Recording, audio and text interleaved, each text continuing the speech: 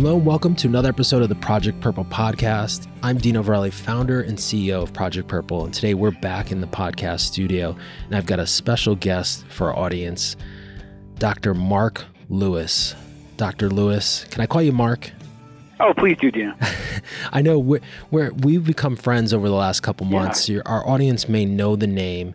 When COVID started, this is so crazy that we were, off recording here. We were just talking, catching up here, but we talked. We had you on the podcast for a special COVID edition back in March, and just catching up on everything that's transpired from March now here to the middle of September is just really fascinating. But thanks for being on the Project Purple podcast with us again, Mark. Oh, absolutely my pleasure. And this audience, as we'll discuss, I feel so much empathy for them, and just very privileged to talk to you and them.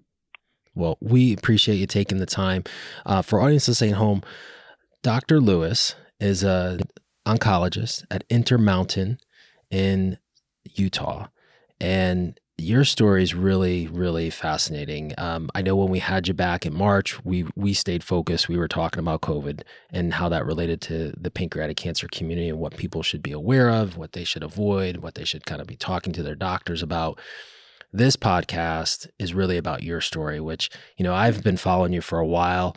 You've got a great Twitter presence. I think I got to do I didn't do the research. You might have the most Twitter followers in the pancreatic cancer sphere. Well, that would be, I'd be very privileged if that was the case.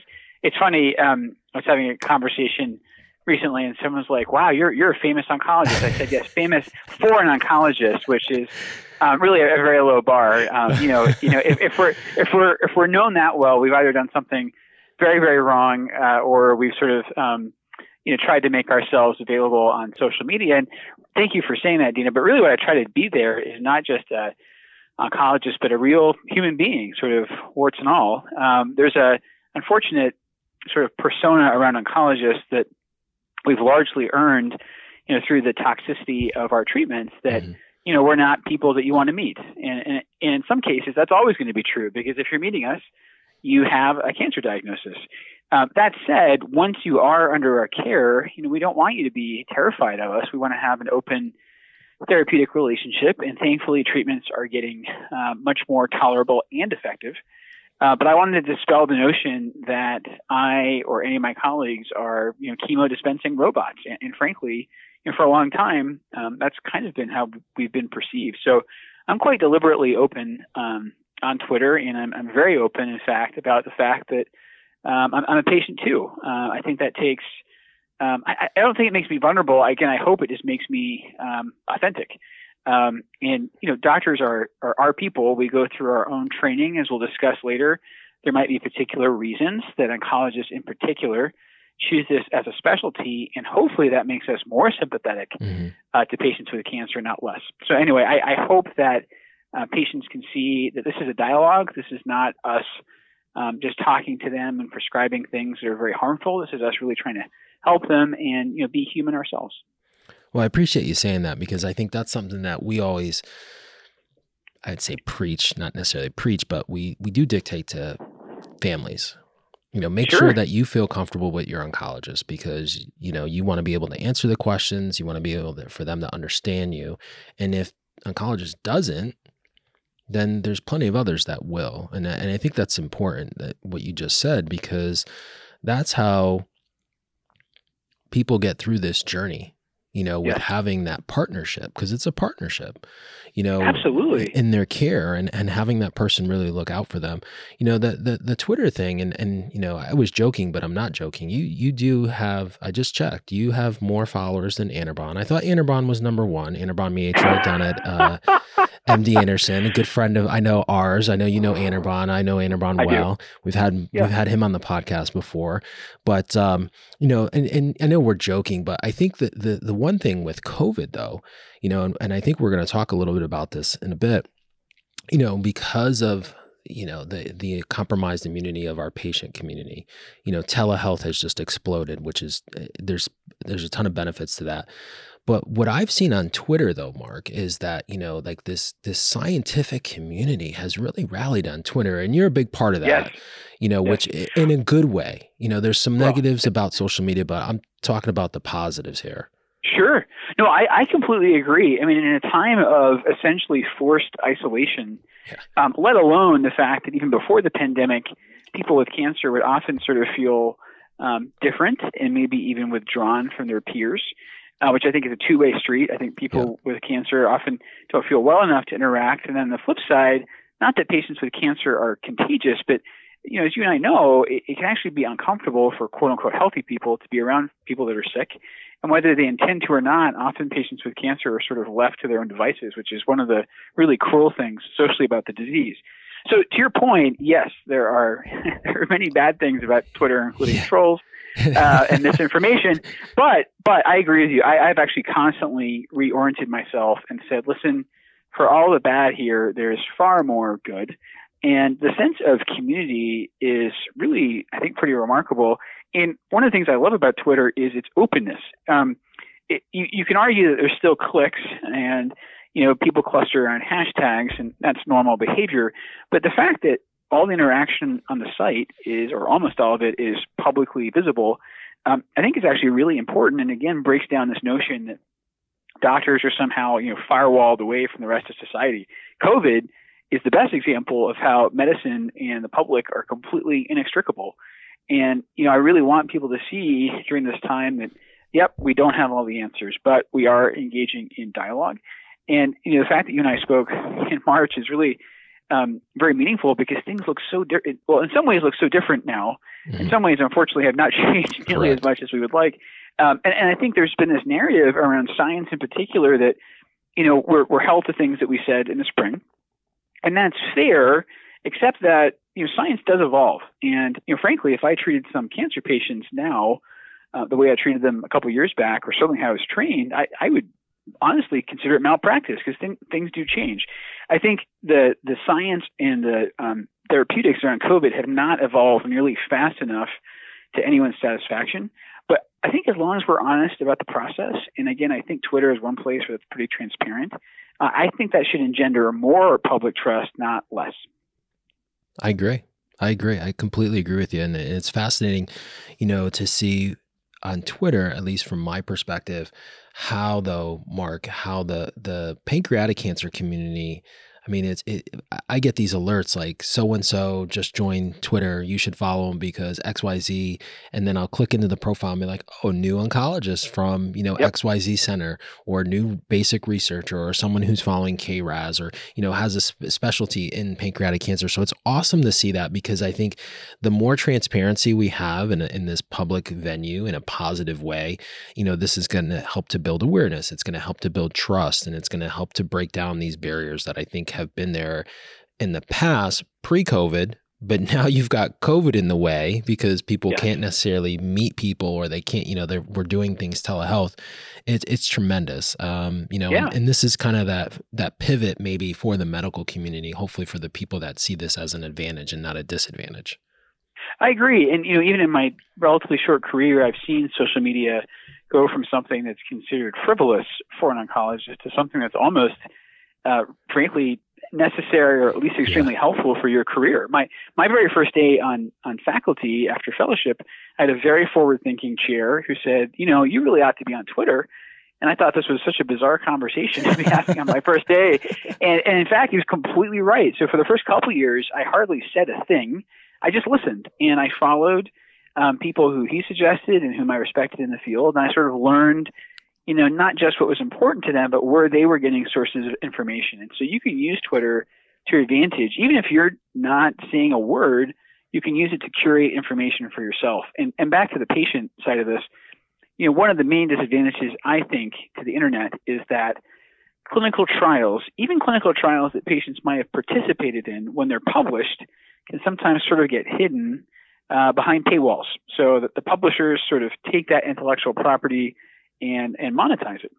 And, that's really not creating a level playing field when it comes to patients and physicians, especially patients who are trying to make very nuanced decisions about their own care. Twitter is actually one way we can get around this sort of publishing problem in oncology in particular and, advertise and promote encouraging research. And I think the pancreatic cancer space is a perfect example. I mean, pancreatic cancer is a tumor type, as you well know, especially adenocarcinoma, that for a long time was sort of viewed with therapeutic nihilism. It was like, well, we can't really do much for this. We've got, gemcitabine, and that's about it. And in the last, decade, certainly while I've been practicing, I've seen such change.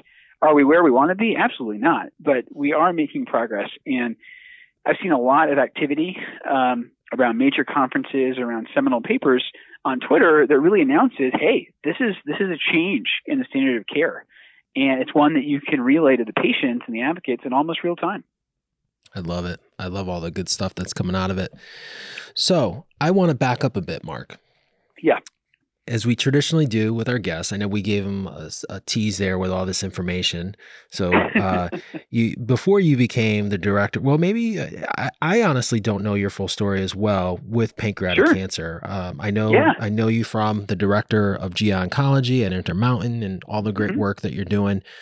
But there's a fascinating story here with you that I'd love to share with our audience. So, and I'm more than happy to. And I want to be very clear that I have deliberately waived my confidentiality a long time ago because I'm very privileged. My employer actually is not just aware of my cancer diagnosis; they actively support me in being an advocate. So I know I'm in a very privileged position. So to back way up, I'm actually not from America originally. I'm Scottish, and I moved to America when I was 8. I mean, when you move to the States, they make you get a chest x-ray. And the idea there is it's a public health exercise to make sure you don't have tuberculosis. So when we moved, went down to the embassy in London, got our x-rays, and everything seemed to be in order. But then we got a phone call that said from my father that his x-ray was not clear. And that was a big shock because he was 42 at the time. He was a minister. For what it's worth, he was a non-smoker. And I say that because people tend to link smoking and lung problems. As it turns out, non-smokers can get lung cancer too. But regardless, he was in very, very good health. And there was no reason to suspect anything was wrong with him. And so that came as an awful shock. And basically my entire experience in America was colored by, once we arrived here, he needed surgery, he needed his lung removed. After that, he needed radiation and chemotherapy. And it turns out, to make a long story short, he actually had a tumor from a hereditary syndrome that at the time was not recognized. There weren't really enough clues for him or his oncologist to realize this was a genetic defect and not anything he had done wrong. So he died when I was quite young, and my mother and I decided to remain in the States to let me finish my education. So I ended up staying here. I went to college in Houston. I did my medical school and my residency in Houston. I did my fellowship at the Mayo Clinic in Minnesota. And my very first day of fellowship, I developed abdominal pain. And of course, the natural reaction there is, oh, you're stressed because you're entering a new phase of your training. But actually, it turned out to be the first sign that I also carried the same genetic syndrome as my dad. And so I sort of had this eureka moment. It was really surreal. I mean, I was just starting as an oncologist. I literally went to the doctor they assigned me and said, hey, I'm in my first week of oncology training. I think I have the cancer syndrome. And he looked at me quite rightly like I was probably a hypochondriac. But thankfully, he relented and worked me up. And sure enough, I had the syndrome. And it's called multiple endocrine neoplasia type 1. And what it means is you get these tumors that grow in your endocrine glands, including your pancreas. So in my entire experience in America was colored by my dad's illness, and my entire experience as an oncologist has been colored by my own illness. So literally from day one, I've been both a patient and a physician. And it's really been very instructive because when I'm recommending treatments or even participating in trial design, I guess sort of my superpower is I can see things from the patient side. And a lot of people go into oncology because they love the science. The science is very, very attractive. It's attractive in the sense that we're learning new things all the time and research is moving along at a lightning pace. But it's very easy if you're it's sort of like losing the forest for the trees. If you're just down in the sort of the pathways of cell biology, you really can lose sight of the person, and for me, yes, I like to see tumors shrink on scans, but I also like to make my patients feel better and live longer. And so I think what I can contribute to the conversation as an oncologist is keeping things patient-centered. And as you're well aware, there's a lot of treatments in pancreatic cancer that might prolong life, but are profoundly toxic. Mm-hmm. And so it's important, I think, to remember both sides of the equation. And because I'm always a patient and I'm usually a doctor, I think I have a little bit of an advantage with just empathy and thinking about, well, what is the impact going to be on the person to whom you administer treatment X, whether it's a chemo drug or radiation or even surgery. I had a Whipple procedure in 2017, and I'm sure many in your audience have either gone through or been offered that surgery, and that's a life-changing procedure. And I learned a lot going through that, just about how massively an operation can affect you, and how it can really change you, permanently coming out of that operating room. So I've learned not to underestimate the impact of these various treatments on our patients, and I try to be cognizant of that both in my own practice and in my research. So when you were first day of fellowship, you had this pain. Did you find out right away?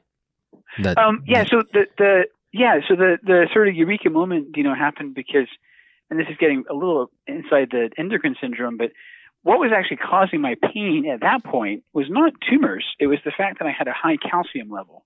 And the reason that was so significant is my dad, all through his life, had suffered with high calcium, horrible trouble with kidney stones, had always been told it was dietary, but it persisted even when he cut out all the dairy. And he was a very, compliant patient. He would do whatever his doctors told him. He was still having these troubles. And I knew just enough, at that point I had done my internal medicine residency, I knew just enough that it was really unusual for high calcium to run in consecutive generations. And that pointed to a problem not with our pancreas, but with the parathyroid glands. So the little kind of pea-sized glands live behind the thyroid. They regulate calcium. They basically determine the rate at which calcium leaches out of your bones into the bloodstream. And so I was like, oh my goodness, I've got high calcium too. My dad had that. There's literally only about 2 or 3 conditions that can do it. One of them is this MEN1 syndrome. And then I also knew that this very weird tumor that he had in his chest, which came not from the lung, but from the thymus, a little immune organ behind the breastbone, I knew that was a part of MEN1 too. And that's when it all just kind of clicked for me. And so honestly, it was like just this incredible moment, this epiphany. The fact that I had it on day 1 of fellowship just really put the icing on the cake. And then, I got my answer pretty quickly. And I will say I was profoundly lucky in the sense that I was able to leverage some professional courtesy. A lot of times when patients go to the doctor with that kind of hypothesis that they have this rare tumor syndrome, because it only affects about 1 in 30,000, they're going to be told that's far-fetched. Common things are common. This is very unlikely. Yeah. Now, I really had the good fortune, again, of sort of living on both sides of the fence. Yes, at that point I was a physician. I wasn't yet a fully fledged oncologist, but I knew enough, and I was able to parlay that into getting the testing I needed. And I see so many patients come to me, and again, this is all hindsight and bias, but they've had symptoms that maybe were written off or not taken seriously enough or not put together in a manner that led to the right diagnosis. And again, pancreas cancer is actually a really good example of that, unfortunately. I see a lot of people coming to me well into adulthood who all of a sudden develop diabetes and weight loss. And, when diabetes happens in most American adults, it's because of weight gain, and that weight gain then confers insulin resistance. That's type 2 diabetes. But what we see in these people is a pattern where they're having trouble with their blood sugar and they're losing weight quite precipitously. And then, when you put it all together later, you realize, oh my goodness, that was the first sign of the pancreas cancer. And again, none of this is to knock primary care doctors. They have an extremely difficult job. The vast majority of people that come to them are healthy and just need some help sort of maintaining their existing fitness. But there are these people that throw up red flags, and we need to recognize them as early as we can. Yeah, I think to say the system is broken, I don't think the system is broken, but I think we just need to create this hyper awareness with those frontline, primaries. But, in fairness, like you said, they're dealing with so many things. And let's be honest, the vagueness of the symptoms are different than, abdominal pain, rapid weight loss. If someone, Yes.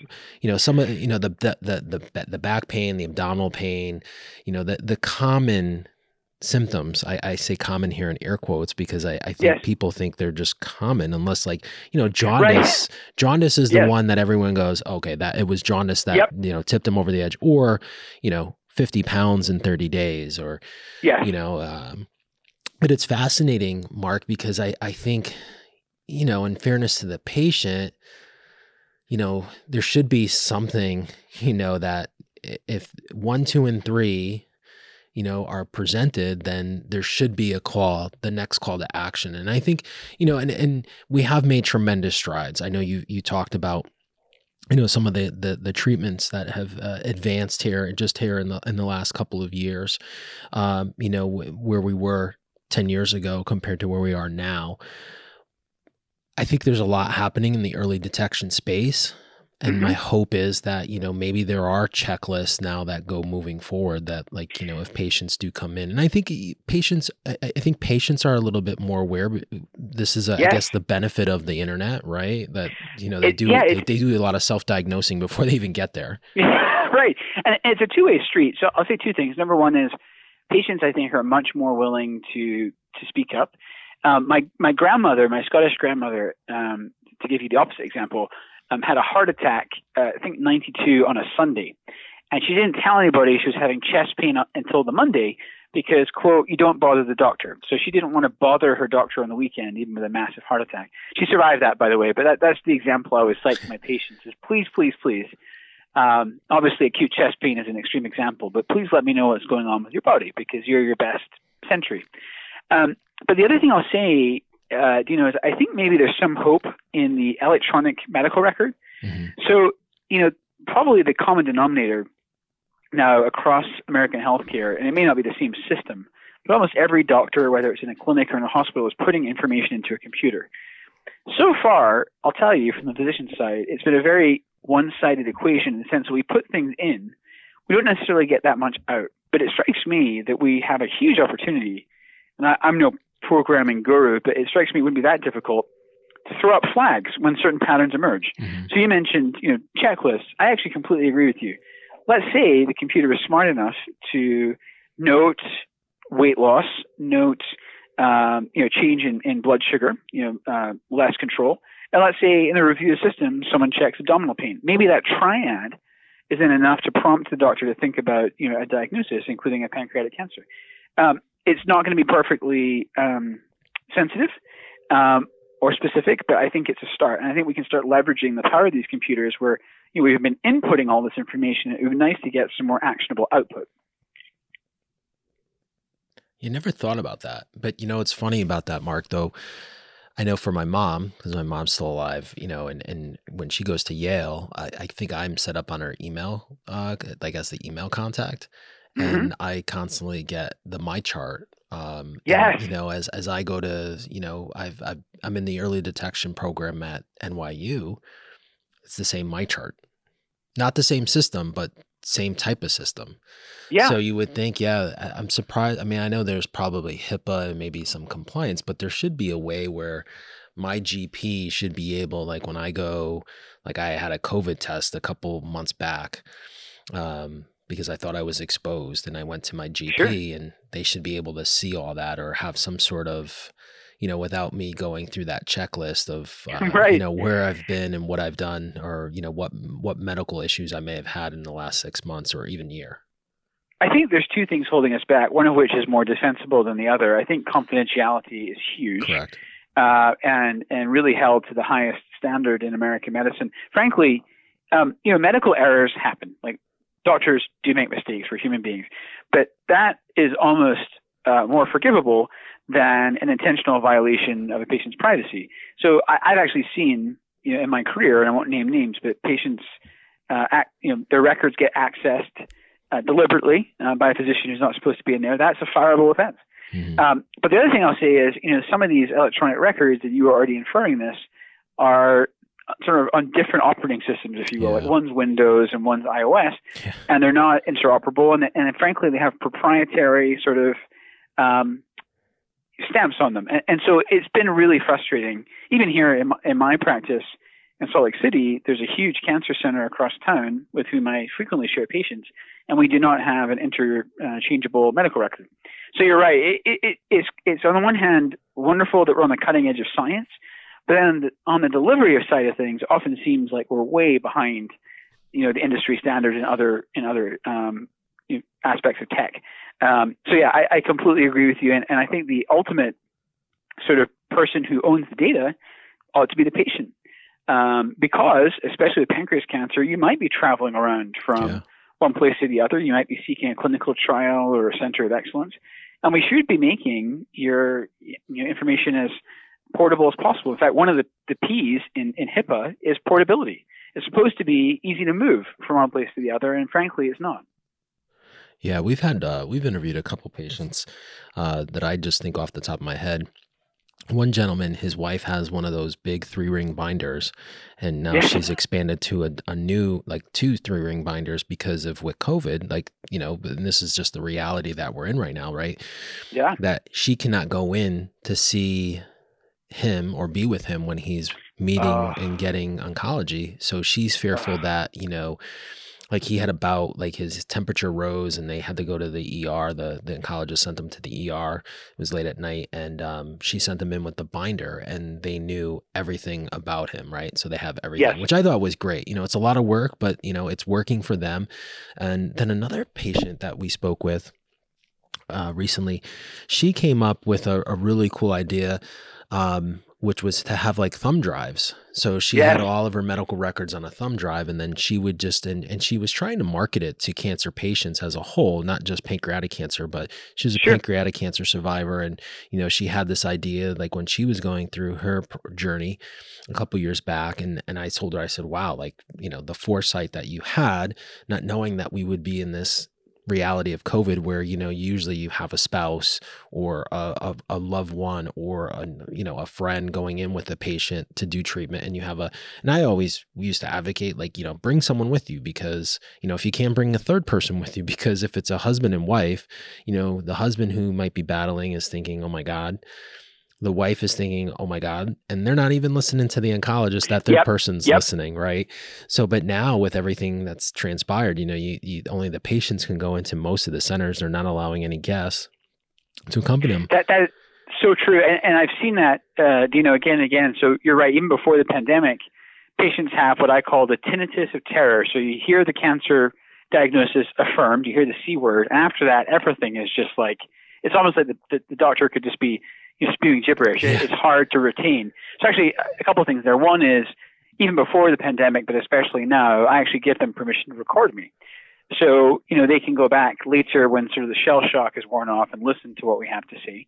But secondly, I agree with you. I think one of the things I learned from the pandemic, quite tragically, but also obviously, is just what a key role patients' families, caregivers and friends play in their care. I mean, now it's very common. I see someone at diagnosis, I treat them, and then heaven forbid they end up in the hospital, and the entire time they're by themselves. And that has just been a profound shift. I mean, and I'm realizing again in retrospect just how many of these wonderful relatives and peers have been sort of therapeutic allies over the years. And it's very hard on the patient to go through this in a vacuum. And that's one of the heartbreaking things about COVID. There have been brief periods with less case positivity where we've sort of relaxed visitor restrictions slightly. But again, there have been peaks in the pandemic where it's been the only person that can come, the only person that can go to chemo, and the only person that can go to the hospital is the patient. Yep. Yeah. It's a hard reality right now, especially with a lot of these families. Going back to your situation, Mark. So you were you realized you had this gene and this issue back the first day of fellowship. Yeah. And we're not going to try to age you here, but you mentioned then you had your Whipple in 2017. What transpired in between, and what was the, I know you said you had a neuroendocrine tumor. Yes. So was it slow growing and just wasn't an issue until it became an issue, or how did that transpire? It was slow growing at first. In fact, it was so slow growing, and I don't mind aging myself. So I was 30 when I was diagnosed, and I was 37 when I had my Whipple. So that gave me a long period of time where I was able to finish my fellowship, and I had 4 years in practice before I needed the surgery. At one point, I was worried that it might sort of end my sort of career, at least my clinical work, and thankfully it didn't. But that's one of the reasons I was trying to put it off for as long as possible. So to answer your question, when I was first diagnosed, I had this pancreatic neuroendocrine tumor. A lot of my friends just heard pancreatic cancer and were sort of understandably worried because, as you know, when you hear that phrase, it's quite natural to default to pancreatic adenocarcinoma. And I want to be very clear for your audience. I'm in no way trying to conflate adenocarcinoma and neuroendocrine tumors. They're very different in their biology. That said, patients can die of neuroendocrine tumors as well. And in fact, when I was first diagnosed, my reassurance to my friends was, don't worry, I had the same tumor that Steve Jobs does. Yeah. And then, of course, he passed away, and he was, one of the wealthiest men in the world with access to all the best care. And then all of a sudden, that reassurance wasn't quite as comforting. Yeah. So what I was able to do, and I'm very lucky to have done this, was basically watch my tumors on an annual basis. Because here's the thing, genetically, my entire pancreas is abnormal. If you look close enough, there's tumors everywhere, all up and down. And so the question was, when was there going to be a sort of switch flipped in one or more of them where they started becoming more aggressive and were growing and threatening to spread? And basically between the summer of 2016 and the summer of 2017, that's when that happened. I saw a tumor in the head grow quite dramatically. And that told me, even as an oncologist, that it was time to act. So that's why I did the surgery. The surgery was almost, you can argue it was prevention. It was preventing this more aggressive tumor from spreading. And so far, knock on wood, that's worked. 3 years later, still have tumors all through my pancreas, but I don't have that threatening one anymore, and my liver is still metastasis-free. And that's obviously a very different approach and monitoring plan than most patients with pancreatic cancer. As you're more than aware, and as your audience knows all too well, pancreatic cancer often comes out of nowhere as just a complete gut punch. You mentioned earlier about jaundice. In some ways, I'm suspecting that patients with tumors in the pancreatic head might actually have a slightly better prognosis than some of the patients with tail tumors, because the jaundice tends to bring them to light at a slightly lesser stage. Obviously, it's difficult to ignore when you turn yellow. A tail tumor, however, can sort of hide in the relatively unexciting left upper quadrant of the abdomen, and it can grow to quite a size and have spread before anyone knows it's there. So, again, just to say, I know I'm privileged. I'm privileged professionally and personally. I've always had access to good care. I almost feel guilty. I sort of feel like I snuck into this club, that club being medicine, and I now have access to all, my friends are also specialists. And so I've been very, very fortunate, but I also sort of feel then the need to sort of pay it back and be a vocal advocate for those who are not quite as well positioned. And that's where it's tough. Neuroendocrine tumors, unlike adeno, do tend to linger for years. Like you were saying earlier, they tend to cause fairly vague symptoms.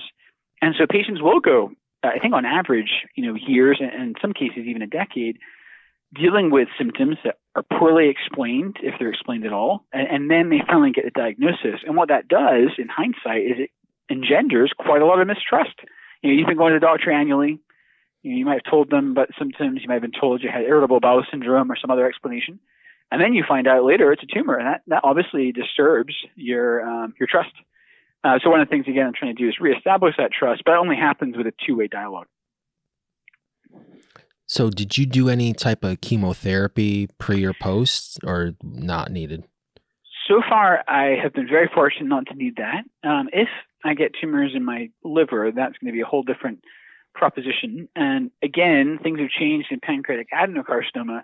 Things have changed in pancreatic neuroendocrine tumors too, where, and this sounds very sci-fi, but we can now do a intravenous radiation, where the radiation circulates and sort of is like a microdose of radiation to just the neuroendocrine tumors via some receptor binding, and then it leaves the body. So that is something I might need in the future, but so far I haven't needed that. I've been very fortunate. So far, my syndrome has only required surgeries. I've required surgeries on my neck and surgeries on my abdomen, but so far that's been it. I do have tumors in my pituitary gland, but so far I've been able to leave those alone and go about my work. I feel very, very lucky to be healthy enough to do what I do. So how has going through this experience, Mark, and I mean, you went through first day of fellowship and then 7 years later, I can't believe how young you are, by the way. Did you turn 40 yet? Are you 40? Yeah, yet? I'm 40 now. Yeah. Okay. Jeez. Put me to shame here. Young guy.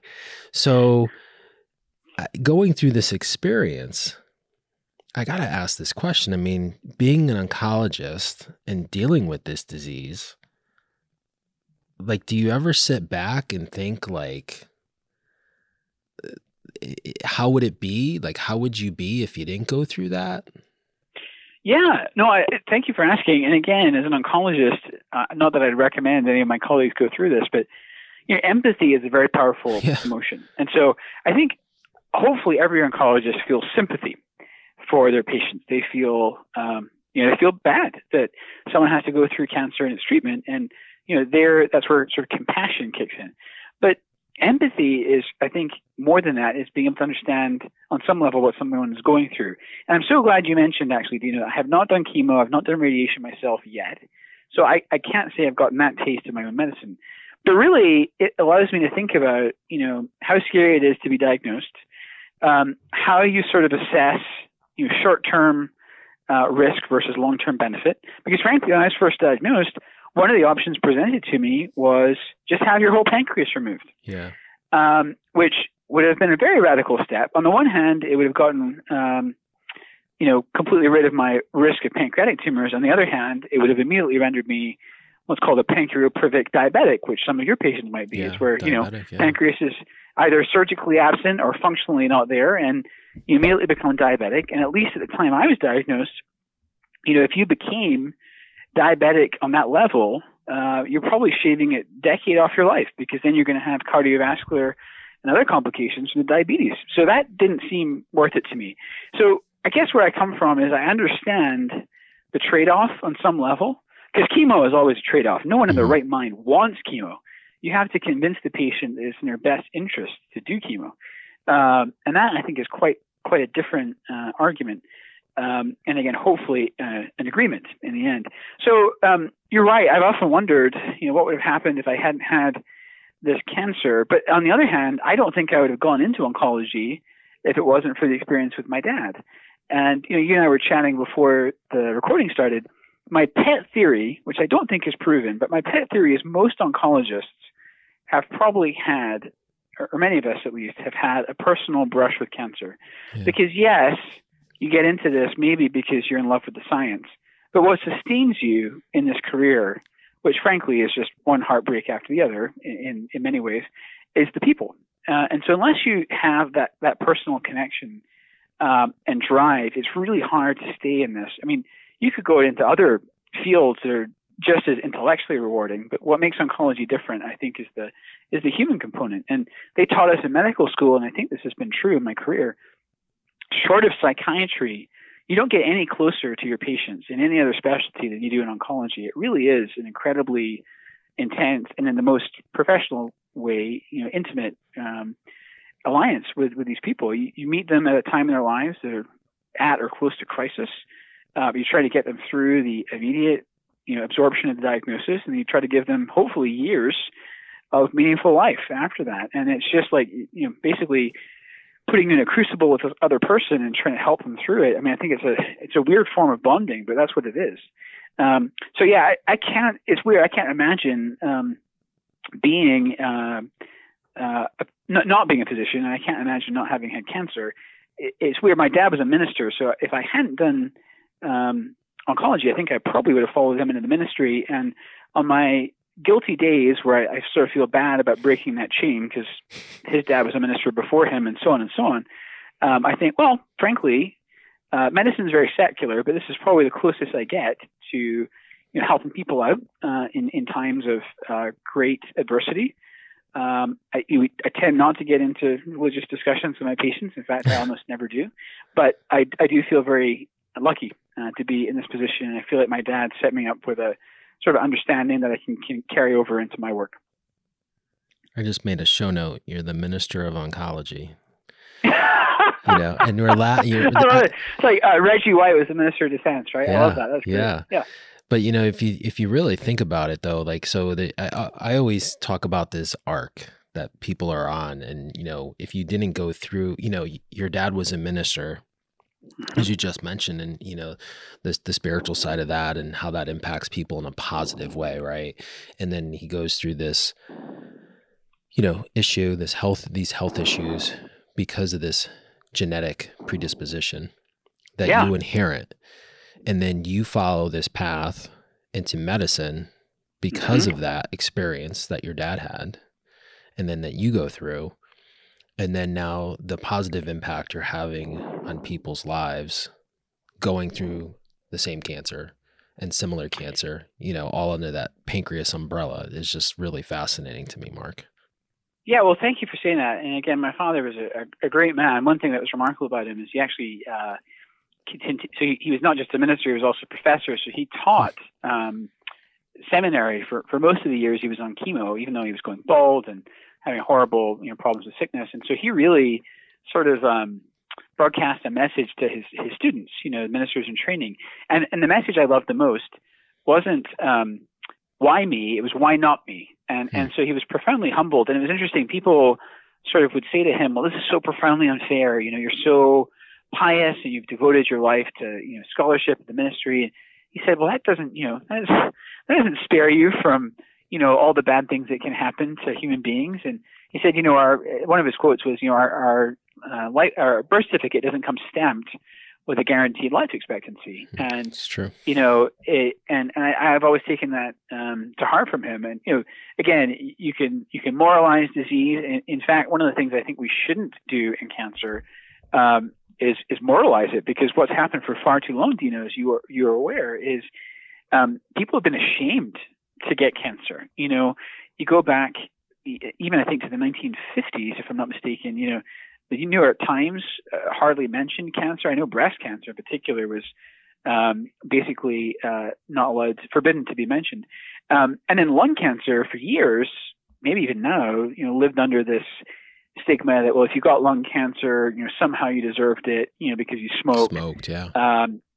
And the fact that non-smokers get lung cancer too, I think is all the proof we need that that's not true. Am I encouraging all your listeners to go out and start smoking? Of course not. No. But my real issue is, no one deserves cancer. And more than other diseases, with the possible exception of some of the venereal diseases, there's been this horrible judgment that's been imposed by and on people that get cancer. And sometimes they're their own worst critics. Like my father honestly thought he had done something wrong. He really did.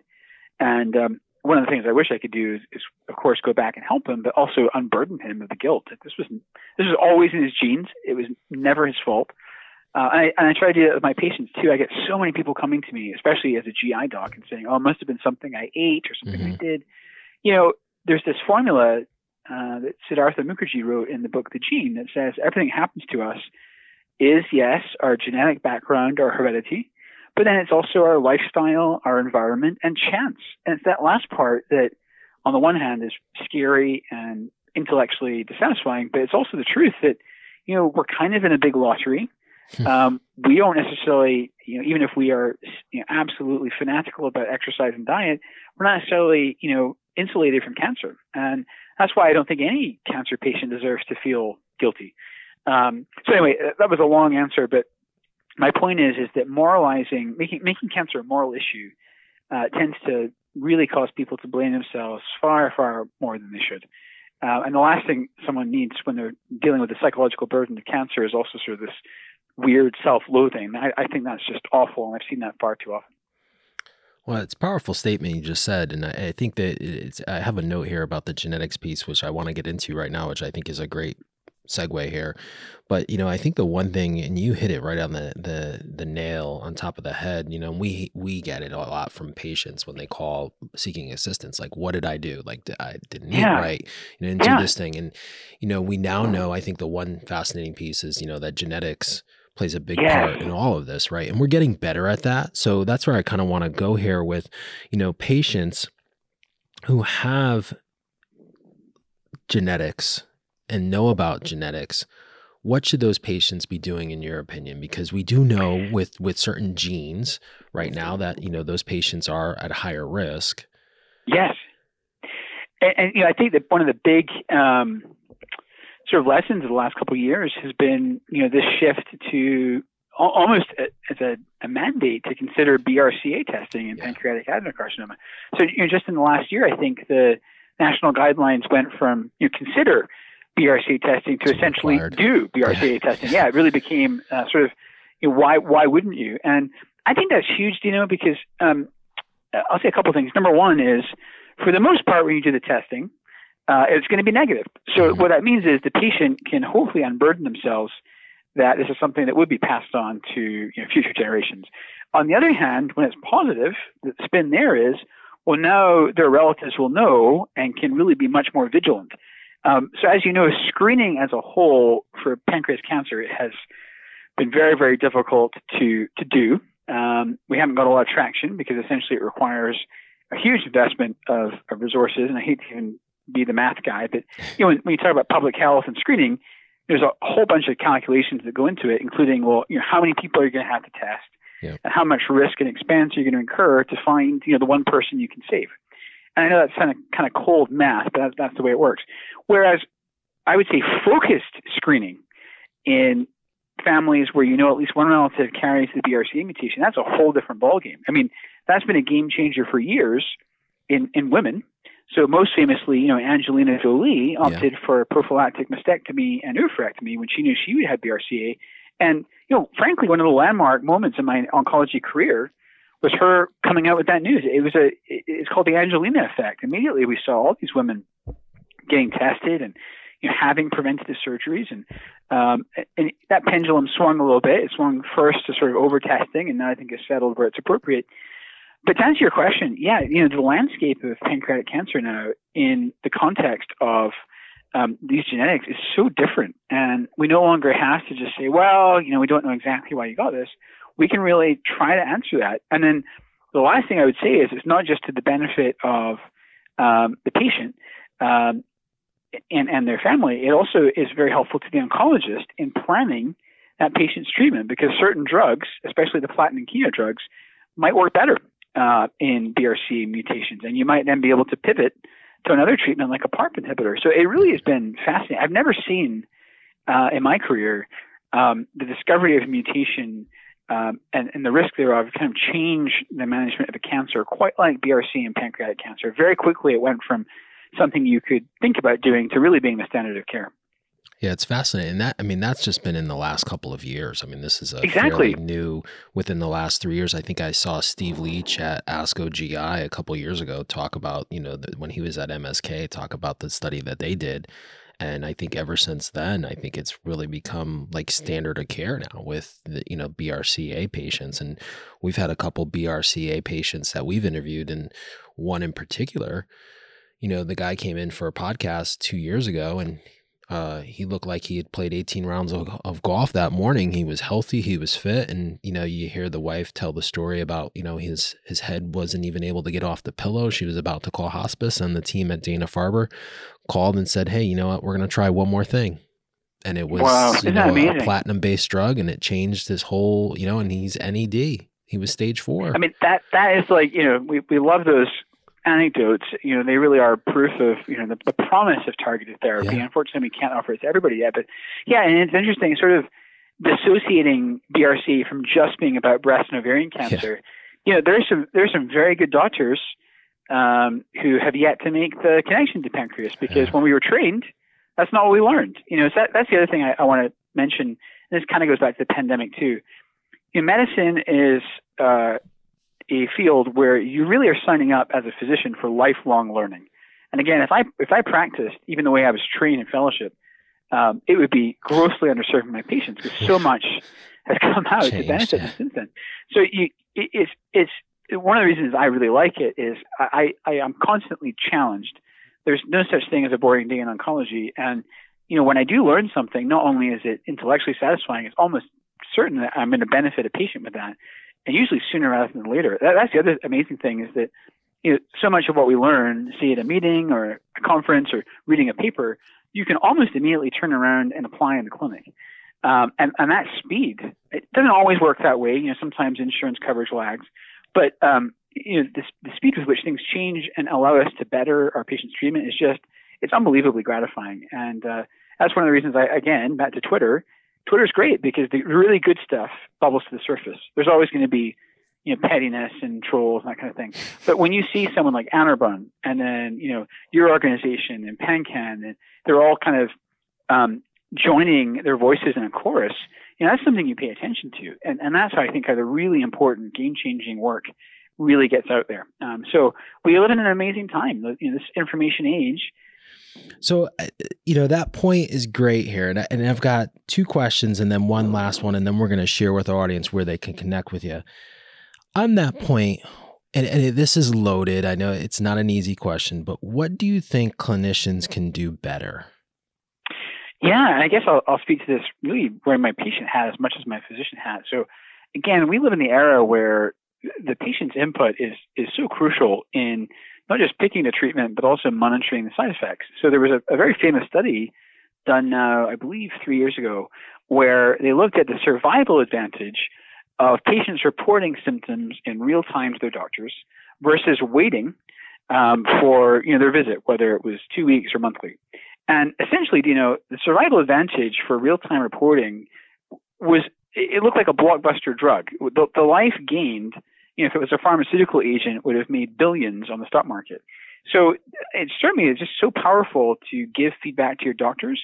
Now, again, we're still working out all the sort of best electronic portals for that to happen. Oftentimes, information is getting routed through the electronic medical record, or perhaps through sort of a nurse serving as sort of the liaison there between patient and physician.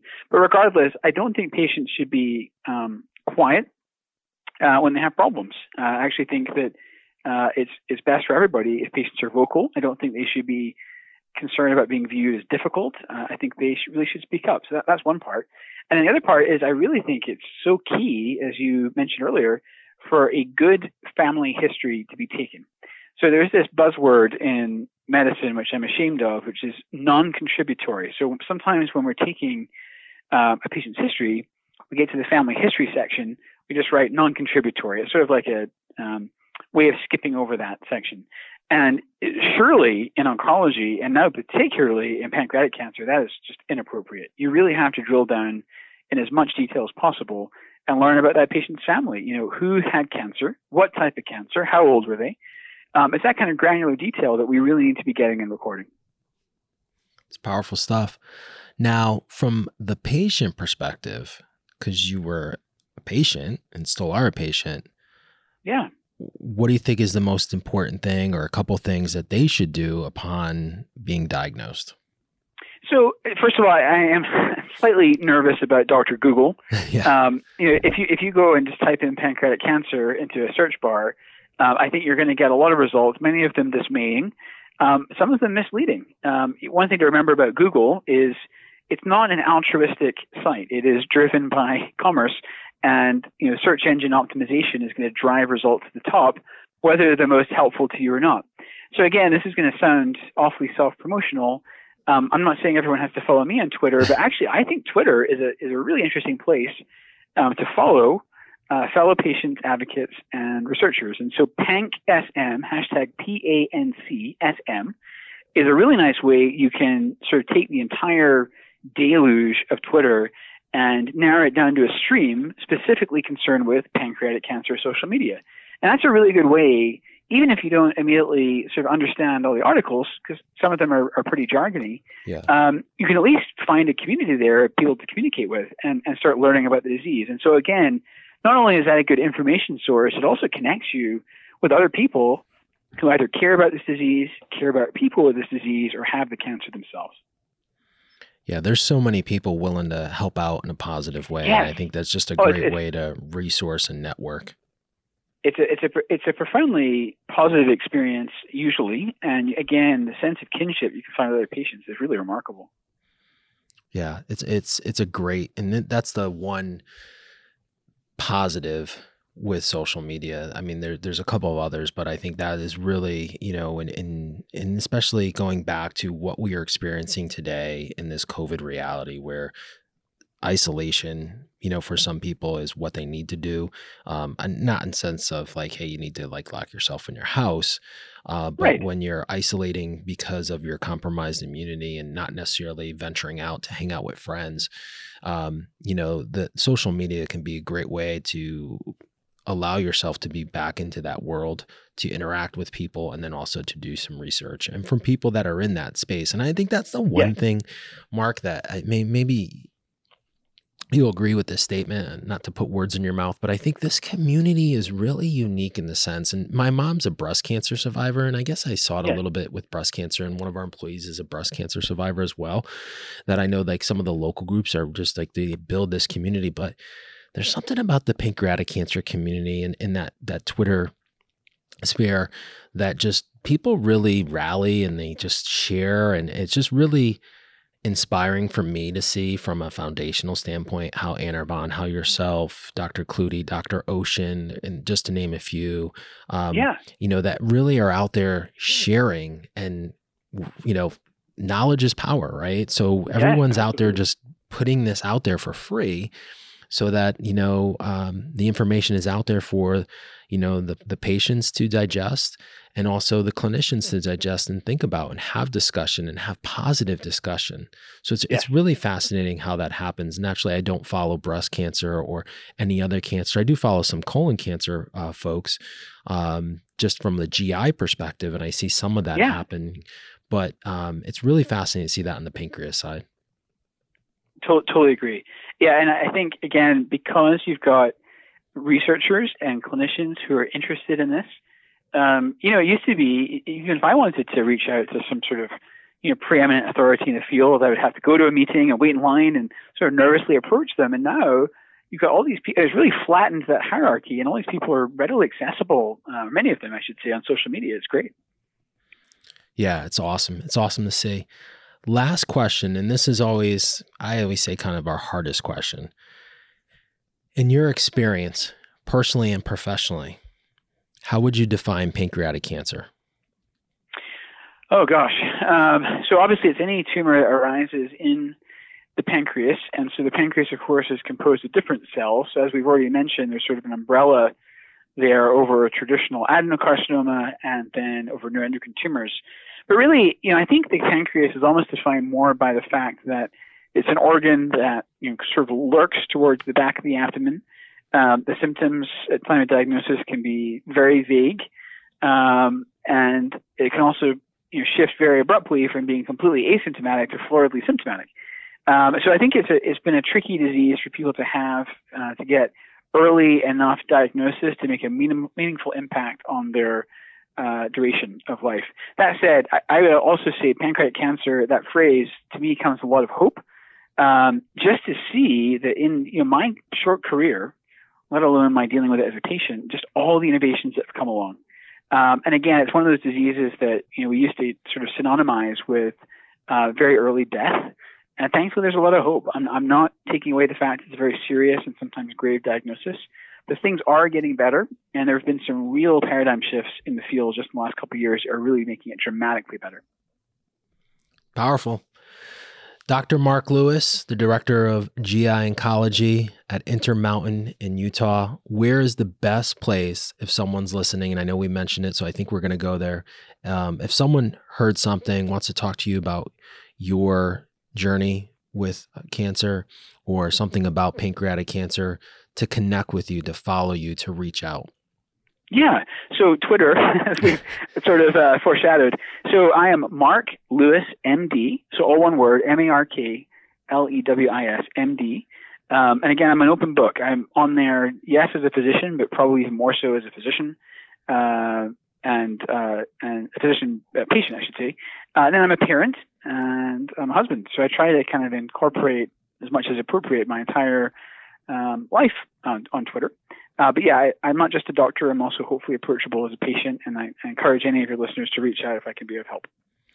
Mark, I love it. And I will just say my closing remarks here for you is I appreciate you giving us an opportunity to see your personal side. And I think that is something that's really unique and really special because, as serious as this disease is, to see clinicians put a human side to what they are doing is just really impactful. And to me, to see that, being in this business for 10 years and, when I was going through it with my dad, we had many oncologists, and that was something that was really, to be honest with you, difficult, because the first couple clinicians, oncologists with my dad just, were robots. And that's not, that's not saying they were bad. Quite honest, they just weren't the good fit for us. And then we finally found someone that, had compassion and, we could kind of relate to. And I think that's important, because this is a very serious disease. And, I think you do that on Twitter. I love following you. I think, there's things that you've shared, about your family and, about you personally, going through your plight, and that's important. And I appreciate you allowing the world to see that, because I know it's inspired me. So thank you for doing that.